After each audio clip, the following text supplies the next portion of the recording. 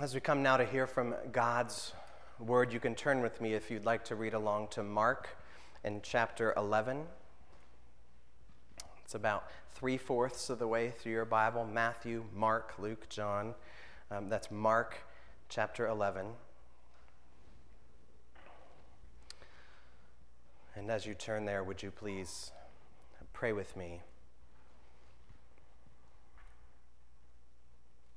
Our God, as we come before your word, we know that we cannot understand these things without your help, so we pray that you would guide us by your Spirit, bring light to our hearts and light to our minds. Would you use this to make us holy and fruitful people, a people who truly worship? We ask these things then in the name of Jesus we pray. Amen. This is Mark's Gospel. In chapter 11, we'll start in verse 11. And he, the he there is Jesus, and he entered Jerusalem and went into the temple, and when he had looked around at everything, as it was already late, he went out to Bethany with the 12. On the following day, when they came from Bethany, he was hungry. And seeing in the distance a fig tree in leaf, he went to it to see if he could find anything on it. And when he came to it, he found nothing but leaves, for it was not the season for figs. And he said to it, "May no one ever eat fruit from you again." And his disciples heard it. And they came to Jerusalem, and he entered the temple and began to drive out those who sold and those who bought in the temple. And he overturned the tables of the money changers and the seats of those who sold pigeons. And he would not allow anyone to carry anything through the temple. And he was teaching them and saying to them, "Is it not written, 'My house shall be called a house of prayer for all the nations'? But you have made it a den of robbers." And the chief priests and the scribes heard it, and were seeking a way to destroy him, for they feared him, because all the crowd was astonished at his teaching. And when evening came, they went out of the city. As they passed by in the morning, they saw the fig tree withered away to its roots, and Peter remembered and said to him, "Rabbi, look, the fig tree that you cursed has withered." And Jesus answered them, "Have faith in God.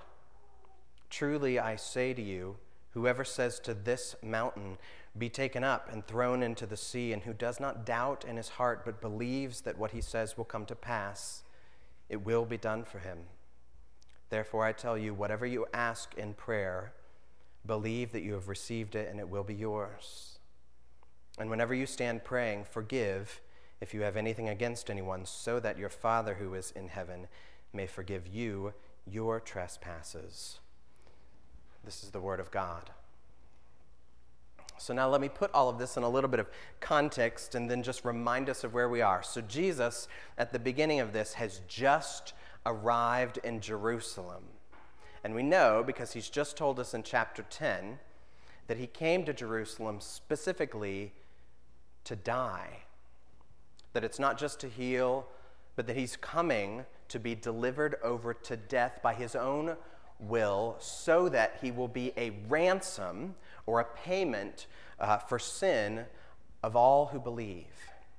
And so last week, or last time as we are going through this, we're reading through Mark as he's just come through what we call during Easter time the triumphal entry. So he's riding into Jerusalem on the donkey. In fact, I just had a conversation with my brother about donkeys and how funny they are about things. But Jesus is riding in to Jerusalem on a donkey, and people are putting down all their coats and cloaks and laying it all out, and they're praising him and they're blessing him and they're crying out, "Hosanna," and all these things. And we see Jesus, who is the king, as a very humble and meek man, that even though he's worshipped, you get the sense that there's humbleness in him. And that's usually the way, if you see Jesus drawn out or in paintings, like in children's Bibles and such, we see this sort of meek side of Jesus, that usually he's like petting a lamb, or there's kids around and he's got one on his lap. And a lot of those images are true to what we see of Jesus in the scriptures. He is a humble person, but by itself, those pictures are not the full picture of Jesus. If we only have pictures of Jesus in our minds, of the meek, mild man, we're going to turn him into a one-dimensional storybook character, but Jesus is much more real and complex than that. Because here in this text, instead of mercy, we see Jesus in judgment, Jesus in justice, and even a Jesus who is angry. We see at the beginning of the text, he's cursing a fig tree so that it withers away, and the only miracle in the Gospels of destruction.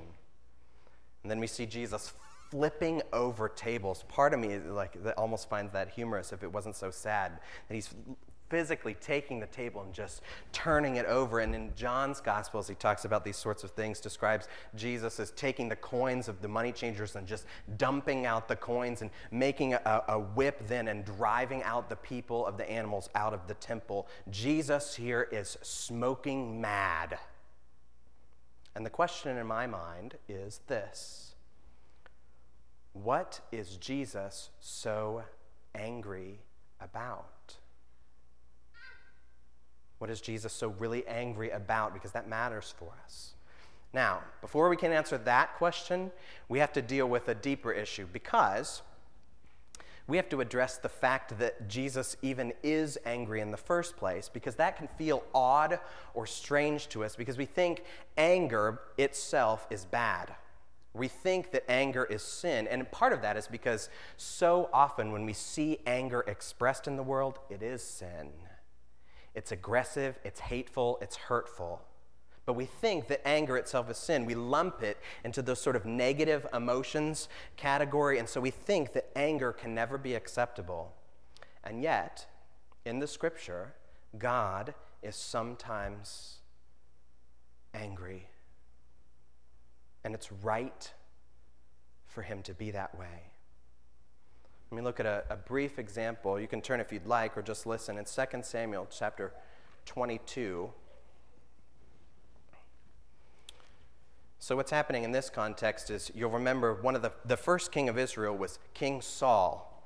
And at the beginning, he started off well, but he sort of kind of faded away as the years went by. He kind of drifted further and further from God. So eventually the Lord replaced King Saul with David. But before that happened, David was pursued by Saul pretty vigorously.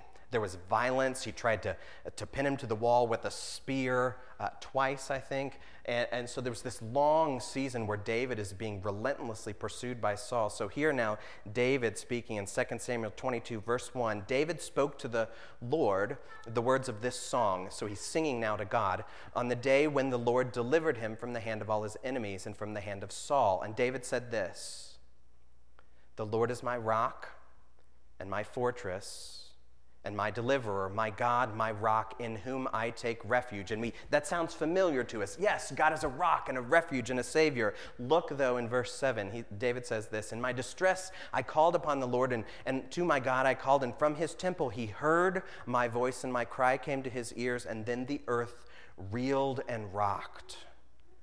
The foundations of the heavens trembled and quakes, because he, God, was angry. Smoke went up from his nostrils, and devouring fire from his mouth, glowing coals flamed forth from him. God Almighty here is intensely angry. Why? In some sense, that should make us shudder to see it. The imagery is very bold and purposefully so, but God is not angry out of a snap judgment. We're often angry that way. God does not snap to anger. God is not angry out of selfish motives, and God is not out of his mind in his anger here. God is angry here because God is the source of justice. God is the source of all that is right. God is angry because he hates injustice and he hates sin. All of this is true because God loves what is good.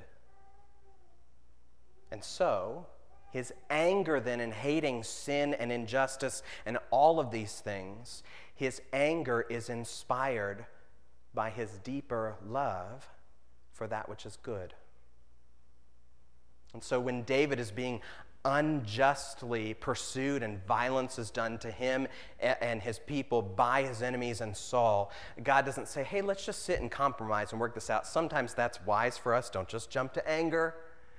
But that's not what happens here. God says, out of love, this is wrong. This is unjust. This is not the way it should be. God says, because I dearly love the good of my people, because I dearly love the glory of my name, because I dearly love the restoration of my creation, it stirs up in me anger when these things that I love are disrupted by sin.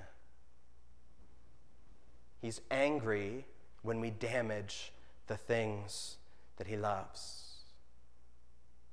This is true of God.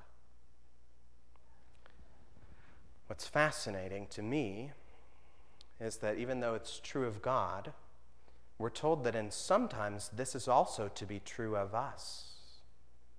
That we would be angry in the right context. You can see this in Ephesians 4 if you want to turn there, just a few verses. Ephesians chapter 4, Paul writes this. Starting in verse 25, he says, therefore, having put away all falsehood, let each one of you speak the truth with his neighbor, for we are members of one another.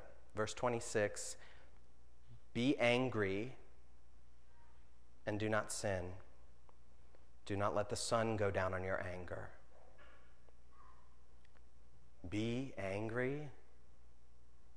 Yikes. It's an interesting statement. Now, as soon as he says that, we have to be very, very, very careful with this. Fire is good, but it is very dangerous if we do not use it well. And so Paul, as soon as he says, be angry, he says, and don't sin, because he knows that we'll tend to do that in our anger. And then he says, don't let the sun go down on your anger, meaning don't let it linger. Don't let it stick around. Later in verse 31 of this chapter, he talks about it'll produce bitterness. It'll produce malice. It'll start to eat you inside if you let this anger linger inside of you, because unlike God, we are sinners. And so we tend to use anger and other things for our own purposes. Which means that when we're angry, or when we move in the direction of anger, we need to ask ourselves questions to check ourselves. Questions like this: am I angry over actual sin, or just angry because of personal preferences? Angry because this person made me late, because this person doesn't put the dishes on the right part of the dish rack, because this person drives too slow. Those are not sins. Those are my preferences, and not a good source of anger. We also need to ask ourselves, has my anger pushed out grace? Because we know that while we're reading through and following Jesus through Mark's gospel, so very few times does he get angry. And yet he spent his whole time with sinners. And even the really rough, the really bad sinners. You know, there's plenty for him to get angry about, and yet he doesn't. He gives grace very freely. And even though some things rouse him to anger, Jesus is not an angry person. And then lastly, we should ask ourselves things like, do I use the same standard for myself as I use for others? Do I tend to give myself grace when I'm angry about other people for the same thing? Or the reverse of that? Some people are tempted more in the direction of they'll give others lots of grace, but they'll get really angry with themselves about things. These are cautions to us. Let's keep the fire in the pit and be very careful to keep an eye on this anger, but still, even sometimes, with the help of God's Spirit, it is good to be angry, because the honor of God and the good of his people is at stake. So when we see things like sex trafficking, when women and children are being sold into being used as sort of sex slaves for financial gain, that should make us angry. And when we see things like the poor kind of being pushed aside and shoved out so that people who have plenty can get more financial gain, that should make us angry. And when preachers even and spiritual leaders use their pulpits for their own power and political purposes instead of God's purposes, that should make us angry. And when we see people who are nice using the church to just please themselves instead of to worship God, that should make us angry. Because it is an abuse of what is good. Now, as we look at what Jesus is experiencing here in Mark, at the very beginning of this text, you'll notice that there's a couple of days that pass here. In verse 11, he comes into Jerusalem, and the first thing he does is he goes into the temple. And it says then that he looked around at everything. Doesn't tell us what he thought about it or exactly what he saw, but he kind of surveys the temple.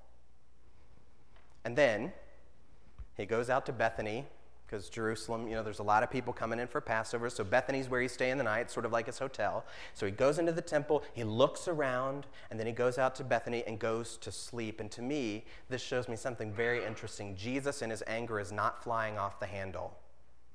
He's not responding on the fly to something that just sparked anger in him. He's very thoughtful and purposeful about his anger. He's, as James says in chapter 1, slow to become angry. His anger then is in control and is not going to produce things that he regrets afterward.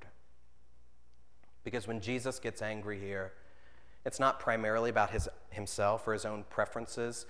He's looking at the temple, which is the dwelling of God, where the people experience in fullness the holiness of God. And what he sees in the temple is that something has gone very seriously wrong, and it makes Jesus angry. So what is this thing that makes him angry? What is Jesus so mad about? I think the answer to this for us is in what he says in verse 17. And Jesus was teaching them and saying to them, "Is it not written, my house shall be called a house of prayer for all the nations?" So in this, Jesus is citing something. Maybe you even have a footnote in your Bible that tells you exactly where, but he's saying, is it not written? I'm citing something from the Old Testament. He's looking back at Isaiah 56, this part that he says. So let's look there, just a few verses to get context for what he's talking about. This line that talks about being a house of prayer for all peoples. This is Isaiah 56. I'll start in verse 6, just a few verses. "And the foreigners who join themselves to the Lord, to minister to him, to love the name of the Lord, and to be his servants, everyone who keeps the Sabbath and doesn't profane it and holds fast to my covenant, these people I will bring to my holy mountain and make them joyful in my house of prayer.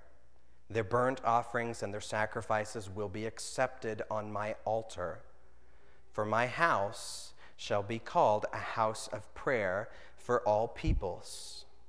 The Lord God who gathers the outcasts of Israel declares, I will gather yet others to him besides those who were already gathered." Here's what Jesus is saying here, not Jesus, here's what Isaiah and the Lord is talking about here. The Lord is talking about his own relationship to, you see it in verse 6, foreigners who love the Lord. That he's going to gather these people in.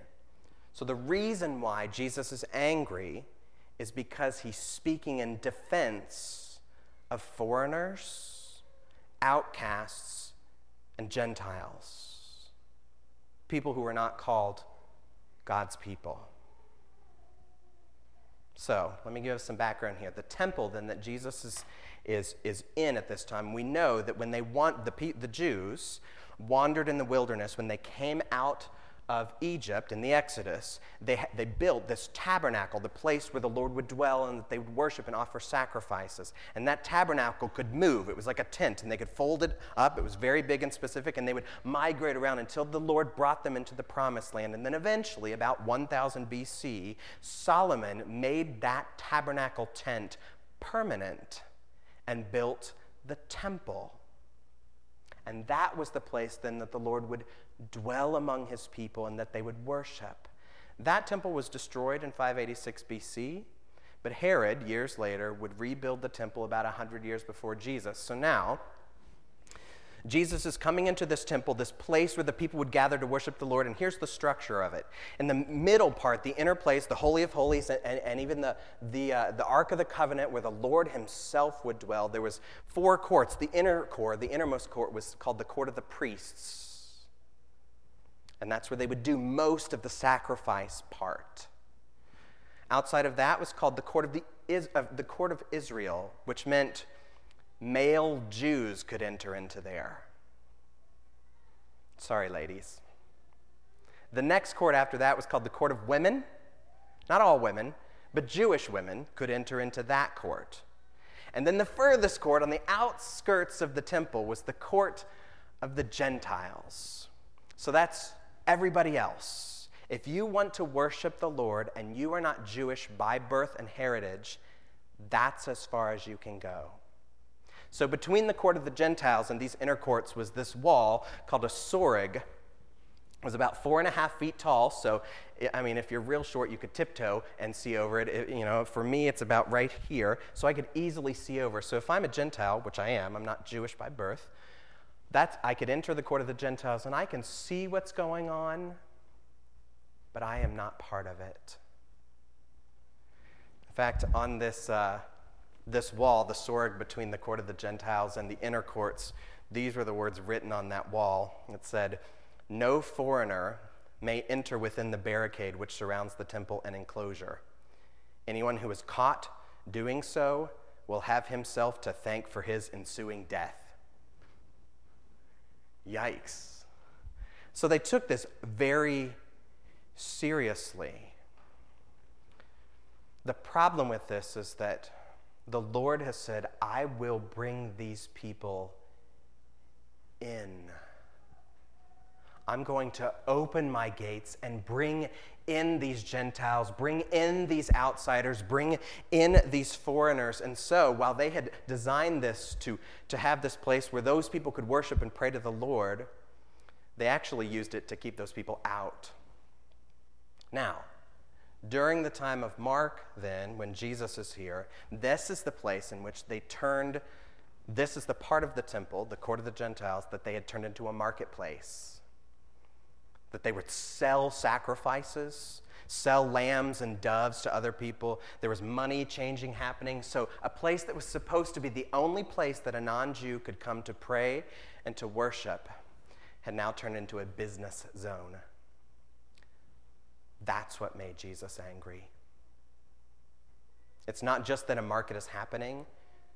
It's that this place is pushing out the Gentiles. You can hear it when he says it in verse 7, "My house shall be called a house of prayer for all the nations." I'm drawing all the world in to worship me. But instead, this is happening. So the result then is that Jesus pronounces judgment then upon them. Now, we haven't even talked about the fig tree part. And I'll keep this short. I know we've hit noon. Man shall not live on bread alone. Okay, hang on, you'll make it. Okay, if you need to slip out, I understand. But between this cleansing of the temple is sandwiched right in the middle of this story about the fig tree. It's happening on either side. And the fig tree is actually an image of what's happening in the temple. And there's a few days that pass here, but you'll notice in the morning as he comes into the temple, that's when he first sees the fig tree and curses it, and then the next day is when they go back by and see it withered. Now, some will look at this and say, Jesus is being really harsh because, the fig tree, it's not even season for figs. How are they supposed to find, he gets mad, but it wasn't fig season, so why is he so mad? Now, that's because we don't quite understand what's happening. This is happening about April. That's when Passover's happening. And the season for the harvest of figs would have been after April. So Mark's true here. He's saying the figs will not be ripe yet. But earlier than this, so in about March, is when the fig leaves come on. The sort of Adam and Eve style fig leaves. So the tree then produces all these leaves, and with those leaves produces buds of the figs, in Arabic called taksh. And these buds of figs are edible. They're the sign that figs are coming. And so Jesus, as he's going into the temple, sees this leafy fig that's going to have these buds, right? Because it's got all the leaves. And so he walks over to it, but when he gets up close and really looks at it, there's not a bud on it, just leaves. It looks fruitful and leafy, but it is actually barren and worthless. I hope you get the connection then with the temple. Passover is the busiest time of year. All of these people are imported. In fact, historians say that 255,000 lambs were slaughtered about the time of Passover. Travelers are migrating in. There's doves and other things. It's basically like the stock exchange floor, if you've ever seen pictures of that, or if you've played the game Pit, and people are yelling out, I got two. That sort of thing is what's happening. And add to that experience animals. So put animals on the busy stock exchange floor, and that's what we're experiencing in the court of the Gentiles. So it is full of leaves, but it's dead inside. That's a scary caution to us. Because these people were then full of religion, but did not have the Spirit and did not have worship of God. If that's true of us, that's very scary. Because for the fig tree, Jesus curses it, and then when they come back and see it again, it's withered all the way down to the root, and it will never produce fruit again. At the end of it, I'll just talk briefly. I know just a few more minutes. Hang with me here. We're almost there. In verse 20, the disciples, as they're coming back into the temple after the experience at the temple, and they see the fig tree the second time, and Peter points out, hey, look, there's that fig tree, and it's withered. And Jesus' response to this, then, is very short and simple. He says this in 22.